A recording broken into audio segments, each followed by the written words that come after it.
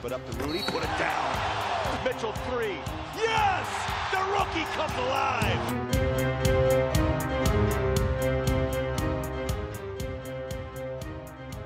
Hello everybody and welcome to Hashtag Jazz. My name is Jason Walker.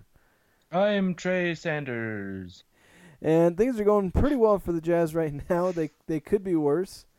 They were worse for a few games, but now the Jazz are on a nice little 2-game win streak, which, I don't know, I'm not as impressed with this 2-game win streak. There's still some things you can definitely point out that haven't been great. I mean, they struggled against the Timberwolves, who were missing Jimmy Butler. Karl-Anthony Towns ejected at halftime, and Jeff Teague was ejected. I can't remember exactly when, but even after all that, it took all of that for the Jazz to finally pull away. Which, I don't know, it wasn't a bad game, but it was still like, it felt like they should have been doing more. I feel like we're just given this taste of what they could be with that win streak, and now that they've regressed, we're all like disappointed that they're not doing that still.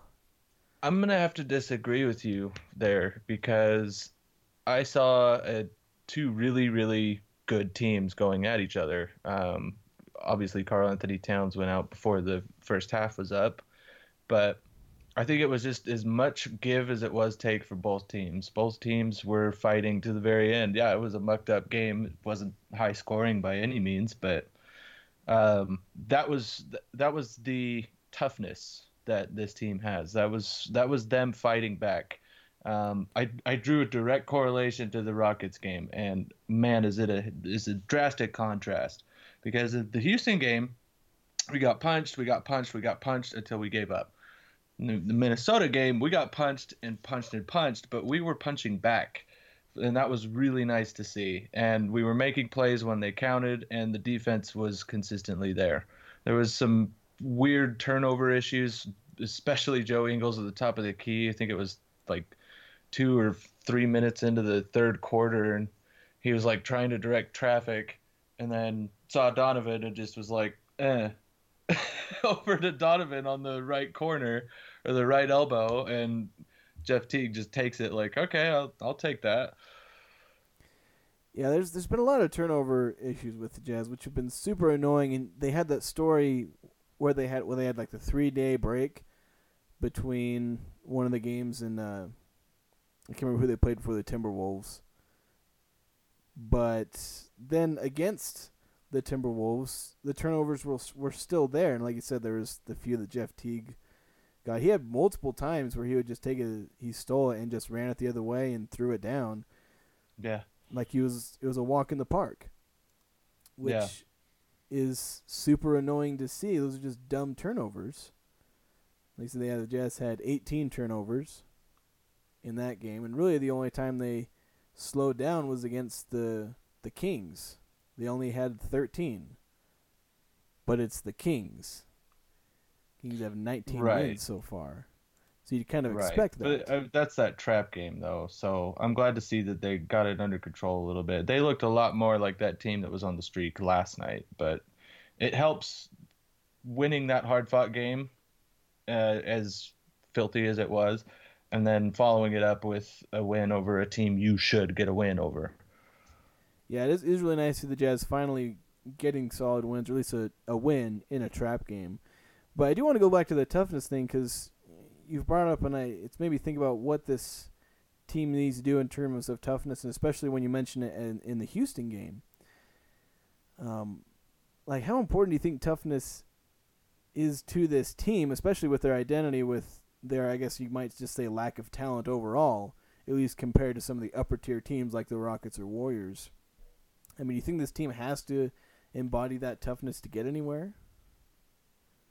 Oh, absolutely. I mean, that's Utah Jazz DNA, man. Like, it's not anything new for this team or even the teams when, Darren Williams was your starting point guard. It goes all the way back. The Jazz have always been about toughness, and we muck it up. We always have. Obviously, I can't go through my memory bank of all the games, but it's traditionally that way. I mean, John Stockton and Karl Malone, they were always roughing people up. I mean, I've so many players have called John Stockton dirty, but that's because That's the brand of basketball we play. It's kind of like how the Memphis Grizzlies are always a defensive threat. They're always in your face. They're always getting in your space, getting in the passing lanes, mucking up the game. So, and obviously, yeah, going forward, absolutely. I mean, with the next stretch of games, winnable games, besides maybe the Pacers, because apparently they've had our number this year, and the Pelicans, who are just riding the Anthony Davis train right now.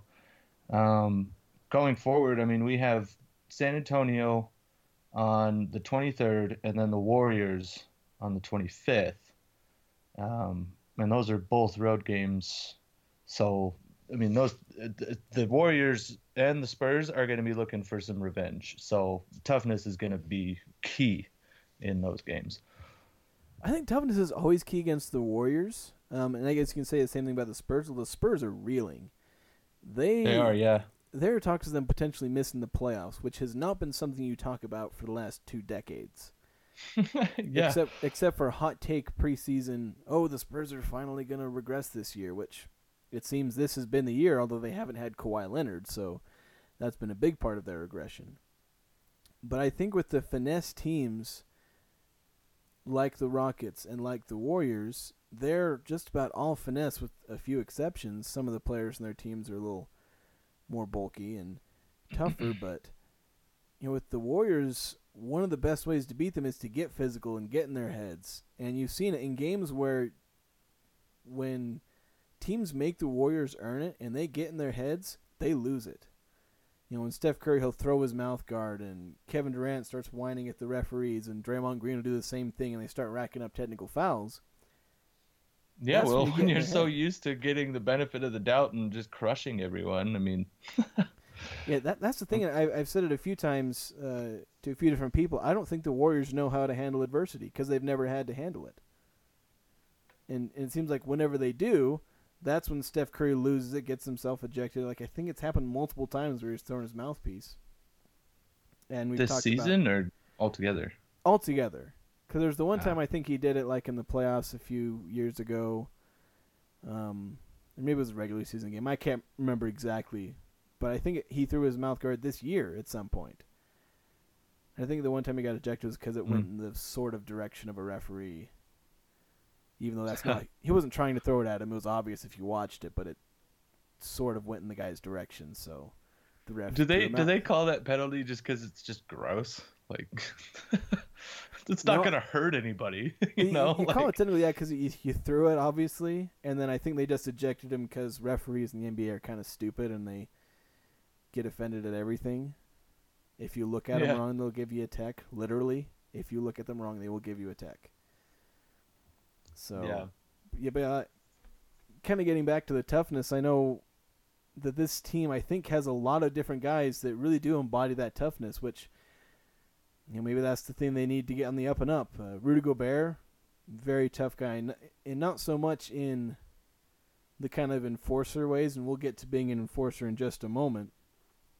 But he just is that tough, where you just see it in the way he plays, his mannerisms, all those things. He's tough. He fights through. And Derek Favors as well. I know one thing I've noticed about Derek Favors is, you can see him get frustrated, but when he gets mad, he gets better, which can be rare for a player. You see him get mad, and then the next play, he'll just throw it down on somebody and just blast through them. And I love watching it. I remember the first time I saw that was in a playoff series against the Spurs a few years back. Well, a lot of years back. I think it was like Derek Favors' second year or first year. It was when they made the playoffs with like Al Jefferson and Paul Millsap. Because there were a couple possessions in a row where he got screwed by the referees on some foul calls, either for or like not in his favor. Like he either didn't get a call on offense or got called for a stupid foul on defense. And the next play, he had this fast break where he just threw it down and also got an and one because he got fouled pretty hard. But it was, so that's Derek Favors. And then getting to Joe Ingles, I think Donovan Mitchell also has a certain mental toughness, even though he's a kind of a small guy. But I guess the one thing you want to talk about is you want to talk about Jay Crowder and Jeff Teague. Oh yeah, well, I totally forgot that they had a long history, but I love that he was the first one to go up to Jeff Teague and be like, "Why did you do that?" I read his lips when they showed the slow motion replay of him approaching him. He's like, "Why did you do that?" But no, it's just awesome. Like this is a part of that the wow, the toughness that we were just talking about. That was the night that Jazz fans everywhere fell in love with Jay Crowder because of that. But it was just awesome to see him do that. And not only that, like Tom Thibodeau was either starting some shit with him or Jay said something to him and he was reacting. Either way, he was like dropping the F bomb to him, like F you, man. Yeah, yeah, no, F you too. I was just like, the Penguin is pissed right now. Like, I would be too. Your player literally just tried to tackle another guy that is not a basketball play. Don't be pissed off about it. Are you kidding me? Like, oh, that was just funny. Yeah, I saw some tweets after the game, and maybe you saw this too, where Jimmy Butler tweeted for the first time in multiple years, and he was defending Jeff Teague. He was like, "That's what I like to see," and it's like, Yeah, really? like what? Like, there's toughness, and then there's football.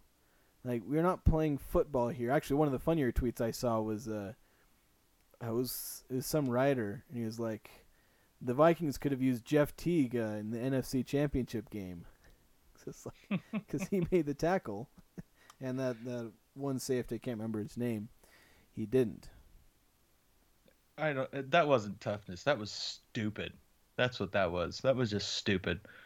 Yeah, that's the thing is, we talk about toughness, and I specifically mentioned with Rudy Gobert because like one thing I noticed, if you watch the video, Rudy Gobert he was in the area. He wasn't. I don't think he was in the front court when it happened, but he didn't even go after Jeff T. He kind of started walking away, and that's why I say he's not necessarily the guy who's going to run up and deck somebody because they made a stupid play. I'm not saying Jay Crowder would do that, but Jay, that's kind of his personality. He's that enforcer. Is like, you mess with my guy, I'm going to come mess you up, and Oh, yeah, that's absolutely. He fits in that same mold that Trevor Booker did, and all of those. Damari Carroll, they were the tough guys. Jazz love tough guys. yeah, and that's the guy I think of so much is when Jay came to this team, I was like, all right, we got Damari Carroll back essentially, like because you look at it, Jay Crowder is not going to make a huge difference on the offensive end, and that's actually one of the few complaints I have about Jay Crowder is he's jacking up shots and he's not making them. He's actually like the second leading scorer since he's been here, second or no, like fourth leading scorer, but he's taking the second most amount of shots since then, behind Donovan Mitchell. But I I love him here, and I think a lot of that offensive inefficiency can be pegged on one, he's not a super good offensive player, and two, he's played 8 games with the Jazz. It's remarkable he's done this well. But so much of his impact is either felt in the defensive end or in that toughness kind of glue guy.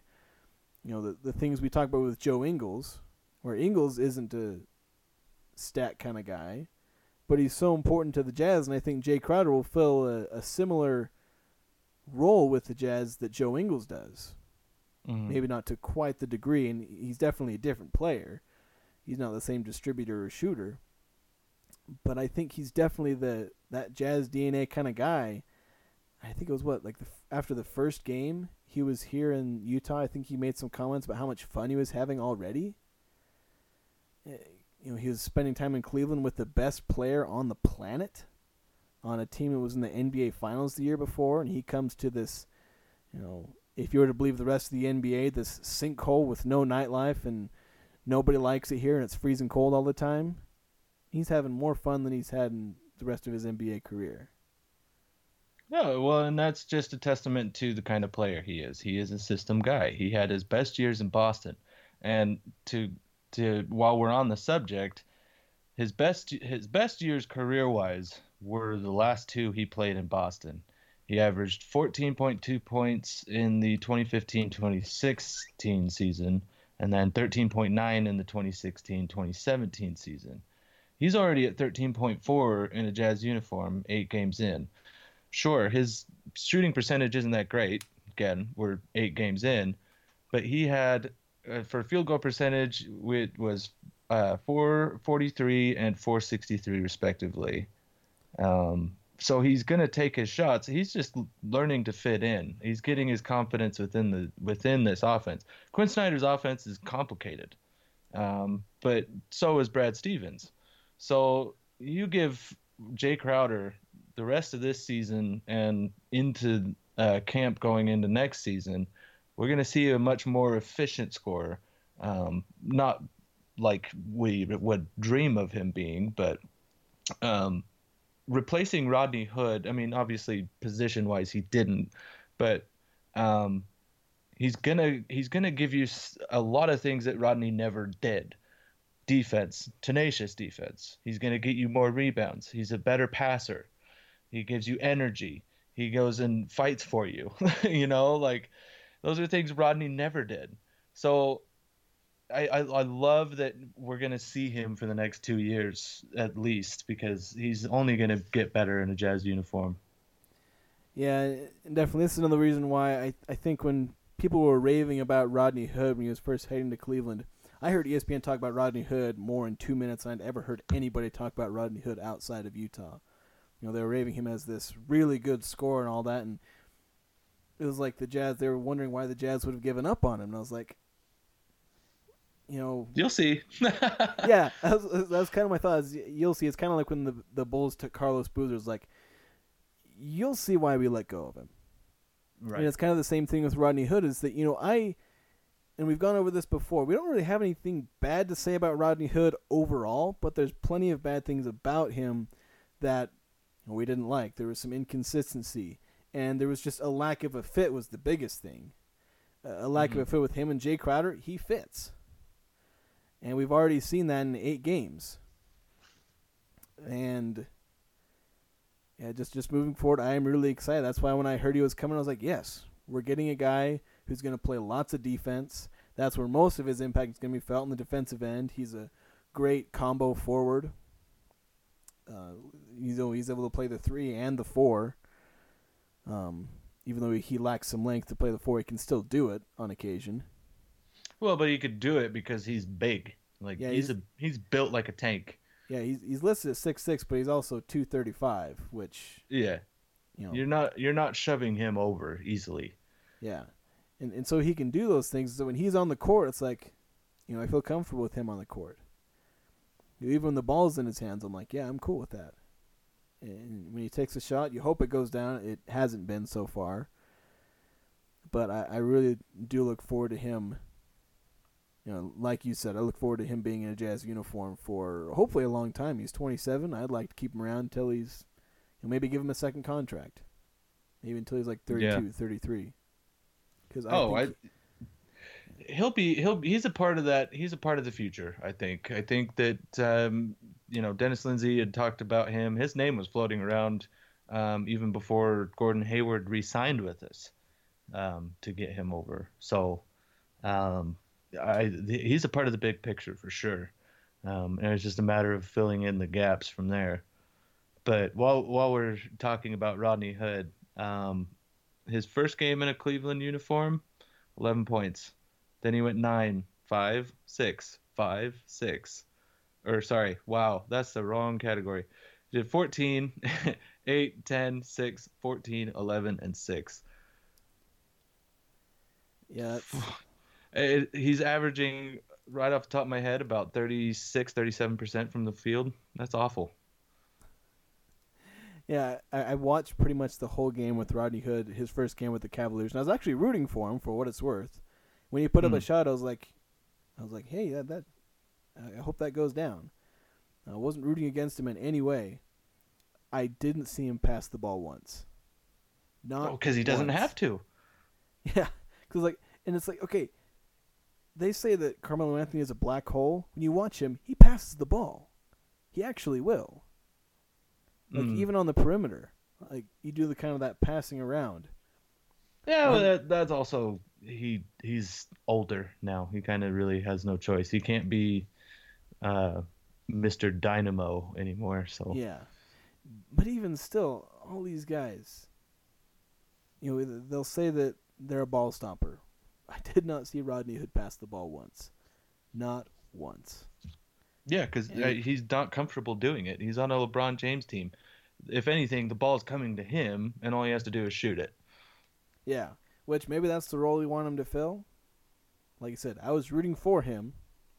So, again, if you're thinking I'm hating on Rodney Hood, I was rooting for him to make all of his shots. Because I still like Rodney Hood, and I hope he succeeds. He's done nothing but help the eventually. Jazz. Say what? Nothing. I'm just making a joke.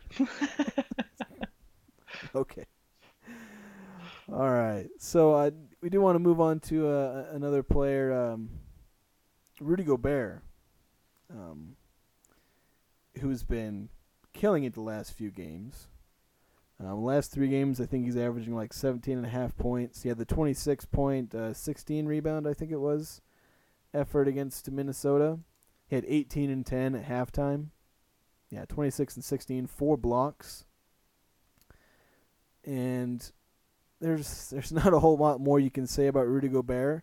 Just one thing to note, since he came back from the injury that held him out for a lot of games. Let's see. I can't remember exactly when he came back, but the Jazz are 15 and 4 since he came back. Yeah, he first came back January 19th. The Jazz have lost 4 times since then. It's no coincidence. Yeah, not at all. And let's see. In 2 of those losses, Gobert played less than 30 minutes. So maybe that has something to do with it. Maybe not. But it's. I think one of the things that I'm really impressed with Gobert is he seems to be doing a lot better on offense. I mean, he's scored double digits in, let me get a quick count, like 9 games, the last 9 games, I think. And there was one thing I saw with the Timberwolves is he got the ball in the down low. And this is one of the things that a few years ago I was talking with some guys, and they said the one thing that they wanted to see Rudy Gobert be able to do is when they switch and there's a 6'5" guy on him, wanted to be able to give him the ball in the post and have him just throw it down on him, make him pay for an enormous mismatch. And I think this was one of these plays because I can't remember exactly. I didn't know all the players, but it looked like that was what had happened on this play. Was that there was like a 6 foot and like a small forward, someone that's a 1, 2, or a 3. And Rudy Gobert backed him down and tried to throw down a dunk on him. He got fouled, so he missed it, but he got fouled, so that's why he missed the dunk. Mm-hmm. But it was that kind of play where he made the defense pay for switching on him. And I've also seen some little post moves. It's a nice little pivot, kind of up and under type thing where he's not just going up straight for a dunk, all DeAndre Jordan, where that's all that he can do. And there's still some improvements, but again, looking at these last 9 games, he's averaging 16 points a game, and he's shooting over 65%. He's getting to the free throw line almost 7 times a game. And I think that's a huge thing is making defenses account for him on the offensive end, because that's where he goes from an all-star caliber player, because I believe the next full season that Rudy Gobert has, he'll be an all-star. And yeah, without a doubt. Yeah, because there's the point where he's an all-star. It's like this defensive player. Hooray for him!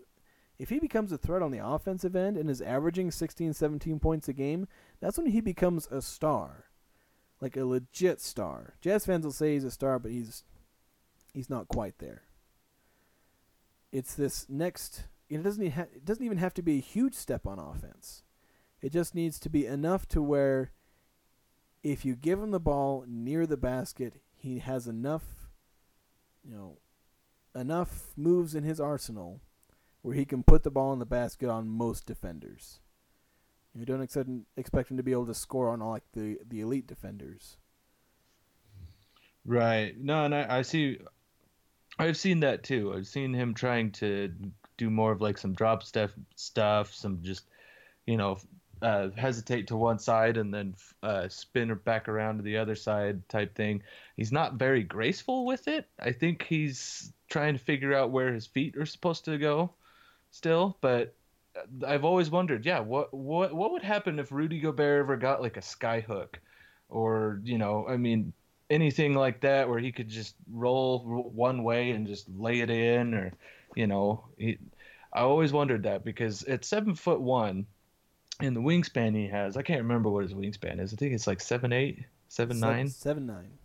7'9". Yeah, I mean, there's if he can perfect those things, yeah, totally, they'd be a superstar instantly. Because that's the one thing that's missing from his game. If he can be that dynamic down low, I tell you what, man, no one's gonna be able to stop him. It'd be like Karl Anthony Towns, like he's never going to be on his level, but Karl Anthony Towns is so deadly because his footwork is insane. Yeah, I think the two biggest things that would elevate Rudy Gobert's offense to another level are his footwork, like you said, and also his hands, which you've talked about before as well. Is his hands still a work in progress. They're still really shaky. He has a hard time catching those bounce passes to him, or really any passes to him that aren't lobs. Those are the only passes I feel like he doesn't have trouble with, is when you throw it up 15 feet in the air, he'll go up and get it. Yeah, whereas Derek Favors can literally grab it from anywhere and just throw it down. There was that one pass last night that Ricky threw, and I don't even know how he saw the lane or anything, but the fact that Favors just was expecting that ball and just grabs it and goes up was just like, wow. Derek Favors has been so deadly around the rim. Like, the comparison I would bring is if you've ever watched the MLS, there's a guy who plays in San Jose, Chris Wondolowski. He's actually played for the U.S. men's national team, so maybe some people have heard of him then. But he's the kind of guy that when they shoot the ball at the goal and it doesn't go in, it bounces around, he's just there. And he's kicking the ball in the net.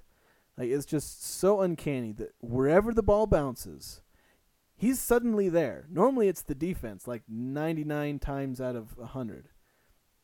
The defensive guy is there, he'll boot it away. But when Chris Wondolowski is on the field, it's like he's there 99 times out of 100, trying to kick the ball in. And Derek Favors is that way around the rim, where there's a loose ball, there's a rebound, there's a drop-off, and you've suddenly forgot about him, all 6'10", 260 pounds of him, but you've forgotten that he's there, and suddenly he's dunking it in your face. Like, that's just, I've grown to love that about Derek Favors so much. He's been able to just be around the rim and make those kinds of plays, especially when the Jazz need them. He seems to be making a lot of timely baskets and a lot of really good plays. So let me ask you this. Is it a good idea to keep Derek Favors and Rudy Gobert for another 2-3 years? I don't know. I just don't know. Because I still love Derek Favors, and he's shown that they can work together. They're struggling a little bit the last few games, but we've seen, Derek Favors has been on form. He's finally getting back to what we were hoping he would be. He's not getting the touches we thought he would get, so that's why he's not putting up like the 16 and 8. It's because he's playing with Donovan Mitchell and Rudy Gobert starting to play out on offense. But I still struggle to see this working long term in terms of a championship or long playoff run. But the thing is, I also don't know who the Jazz are going to replace him with. I mean, there's a few guys in the draft. If they got Aaron Gordon, then I'd be okay with letting Derek Favors go. But see, and I don't know enough about Aaron Gordon, but is he even comparable in the post like Favors is? No. He's much more of a perimeter player. He's more of the stretch four. He's still a work in progress in shooting, but he's shooting in the low 30s, I want to say, in three-point percentage. Well, he started out the year, he was shooting like 40-something%, but he's gone downhill since then. So he's shown the ability to hit a three-point shot in long term. He's like 22, 23. So he's a very good stretch four prospect. A very good stretch four prospect. He's shown the ability to score. So he's really in no way similar to Derek Favors. But I think that's really the only way that I would let Derek Favors go or replace him is if the Jazz can find somebody who long term would fit well in the system and be able to play well as a stretch four. Because if we're not going to commit to a stretch four type power forward, there's no point in letting Derek Favors go. Because he's just that good. Yeah, but and see, my counter to this is I feel like, yes, we've talked about from the beginning of these episodes that Derek Favors taking threes is not a good idea. He's not your stretch four. But when you look at what he and Rudy have been able to do these past, I don't know, few weeks, I kind of think that it's almost, if this can continue going forward, which it most likely will, I almost think it's worth it to keep them because those two down low on defense, you're not getting much. Those two are so good at protecting the paint together, and they have figured out a better way of playing together. And obviously Quinn is giving Rudy and him separate shifts on the court. So if you can continue to keep one big guy out there at all times, whether it's Rudy, Favors, whatever, they're interchangeable almost. So why get rid of that going forward if we can get, a stretch four for a small lineup to come out when we need it? Well, the thing is, it's just spacing and more offensive efficiency, but I think, like you said, we've managed to see the offensive efficiency, and you also brought up the defense, which is a staple of the Jazz, and it kind of goes with that toughness. Defensive toughness just seem to go together automatically because they are really connected. Defense is not a finesse art. But I think that it is possible for us to see the defense, have the defense, and have the big rotation that would work even without Rudy Gobert and Derek Favors. Because the Warriors are one of the best defensive teams in the NBA, and they only have one legitimate big on their team. That's Draymond Green, and he's half small forward. So you can do defense without having two really good defensive bigs on the floor. I mean, it's not the only way to do it. I mean, you can obviously, our way is working right now with Gobert and Favors, and having a rim protector on the floor at all times is definitely nice. But I think we can still get the defense while getting a lot more out of the offense. And the only way I think we can keep Rudy Gobert and Derek Favors around is if we get rid of Ricky Rubio. Unless Ricky Rubio magically becomes a three-point shooter, which he's already regressed since that win streak. So I think we can safely say that was yet another anomaly he's produced, which he's produced a few of them in his career. Yeah, but I still think that's a little bit more of time off the court than anything because, I mean, he did go out before the All-Star break, and then he had all of the All-Star break to rest, and then he came back. I mean, that's 2 weeks roughly of not playing. Yeah, but it's also only about 2 weeks where he was actually shooting well, or maybe 3 weeks. So it comes in 2-week shifts. So we just got to time those shifts and get into the playoffs. Yeah. Where he can shoot really well. Yeah, so the answer, I guess the question is I don't know yet. I mean, right now I just went up and looked up the two-man combinations for net per 100 possessions, and the Derek Favors Rudy Gobert combination is 6th out of all the combinations, and of the two big man combinations, I think it's 1st. Just kind of looking at it, because the rest are just Ricky Rubio and Jerebko and well, they pretty much all involve Rudy Gobert. pretty much all of them. That makes sense. But yeah, like I don't see like Gobert or Jerebko on here. It's just. So I think the Jazz have shown that they can make it work when both these guys are on form. But yeah, I just don't know about long term. That's the biggest thing. Is several years down the road, can they still keep this going? And maybe they can. If they have good enough shooting and spacing from their 1, 2, and their 3, most teams really only have 3 solid shooters in their starting lineup, if that. So maybe the Jazz can make it work. Yeah, I mean, it's going to be interesting. But, man, if Favors goes, I'm going to cry. So am I. You're going to see a grown man cry. I just love Derek Favors. He's the guy that I will love for all of his career, and wherever he goes, I will hope and wish him success. Like, even if he went to the Warriors, I don't think I would hate him, and that's saying a lot, knowing me. That for me, any player that goes to the Warriors, I instantly dislike.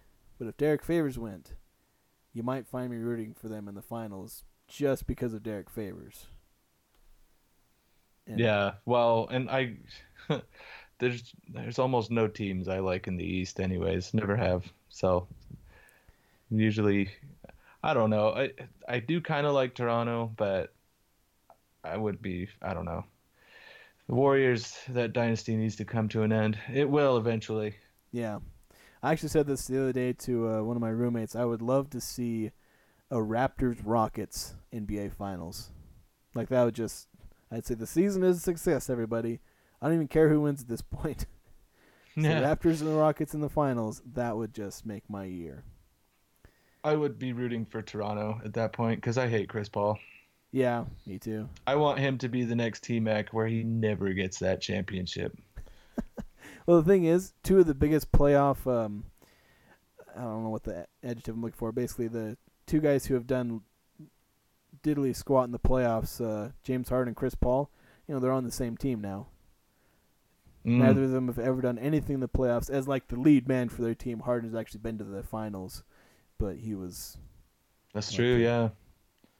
I don't remember that team very well, so I don't know if he was like... I don't know if he was coming off the bench or if he was in the starting lineup. Oh, he was the 6th man. Okay. That's what I thought. Is he was like Yeah. the 6th man, like kind of that key 6th man.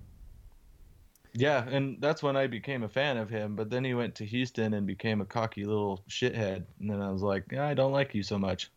He's still amazing to watch on offense, like bar none. Don't get me wrong. If I see good basketball, I'll give you props all day long. The thing I dislike about his offense, he'll go into the lane, he'll kick back his head like he just got kicked in the face. Right? Yeah. No, It's just that's got to stop. And I saw Gordon Hayward start doing that, and I was like, I don't like that. Because he started doing that last year, and it's like, that is a move I do not like. Unless you actually get punched in the chin on your way to the basket, your head should not make that motion. Yeah, I hate that that's the game within the game in the NBA. Is when you're a veteran or a superstar or all-star, you always make it look like you got fouled and then hope that you're basically trying to make the ref call the foul. And I hate that. It's a plague. Yeah, when people say, "Oh, he's really good at getting the refs to call fouls," I usually instantly dislike that player. Yeah, no, that's fair. That's fair. Rudy has started to pick that up too, which I don't really like. Yeah, part of it is he's 7'1", and a lot of times I do just foul him. There's a lot where I swear they don't call it, where they kind of see him like pushing him or different little things where it's like, why didn't you call that? He dunked it while somebody was all over him. True. Why didn't you call that? Like, if that was James Harden, they would have called 2 fouls, and he'd be shooting 4 free throws. With Rudy Gobert, it's like, oh, yeah, that's not a foul. Ah, he's from France. Nobody likes France. There's a handful of good players from France. There are. I can't remember them. I think Tony Parker's the only other one I can think of. Boris Diaw. Oh, yeah. How could I forget Boris? Yeah. I managed to, I guess. All right. Well, I think that's gonna just about do it. I think we're gonna talk about the playoffs, but I think we can hold that off for another week or so while we wait for this to kind of clear up, because the Jazz have just won 13 out of their last 15 games, and they haven't moved a single spot in the standings. So, I guess, I don't know. They're still 2 games out. It's the West. Yeah, This is how it always goes. There's 4 games between the 3rd and the 10th seed. And Portland is the 3rd seed. Yeah, that's ridiculous. The Pelicans. It's literally anyone's game, and a lot of for us especially, we're reaching the point where we just have to win every game to really get a chance. Yeah, that's the only way that I'll feel comfortable. And like I said, next week we'll probably talk about what it'll take for us to win those. But yeah, it's gonna take some falling from. I mean, the only 2 teams I see. I was gonna say the only 2 teams I see losing out, and then I looked at the list and I was like, there aren't really any. Because it's the Nuggets who got Paul Millsap. The Thunder, they have 2 stars in the shell of Carmelo Anthony, which will always give them a chance. The Spurs, maybe, but they're the Spurs. And we thought the Timberwolves, Pelicans, were going to fall, but they've gone up. So, you just never know. But the Jazz are doing well on their own, so just as long as they keep playing well, and I think if they win like 13 more games, heck, they might have to win 16 out of their next 19 games to get in. To actually get into the playoffs. That's tough. And we're coming full circle here. It's all about toughness from here on. Mentally, physically, you guys, it's focus in at this point or nothing. The Jazz have to worry about themselves and not anybody else. You guys, as long as they're executing down the stretch, good things are going to happen. Yeah. And honestly, I think if the Jazz do make it in, then Quinn Snyder should win Coach of the Year, and I would say Donovan Mitchell should win Rookie of the Year if they manage to get into the playoffs. That'll just be 2 enormous notches on their belt. Totally. Against all odds. Yeah, like literally against all odds. They are almost out of the playoff race. Like they say, if they lose 5 more games, they're out, I think. Unless something really crazy happens. Yeah, unless 1 or 2 teams have a total meltdown.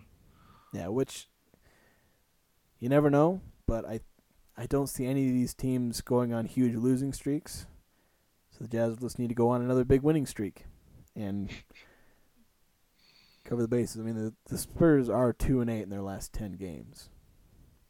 So maybe. But they're still 3 games ahead of us. That's just nuts. Well, this is when it gets really exciting and equally frustrating.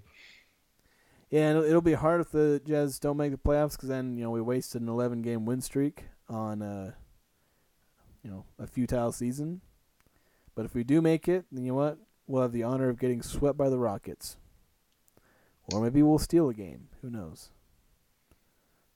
I wouldn't call this a futile season, because even if we don't make the playoffs, it's still a win. You got Donovan Mitchell, plenty of experience, and this team was held together by duct tape multiple times.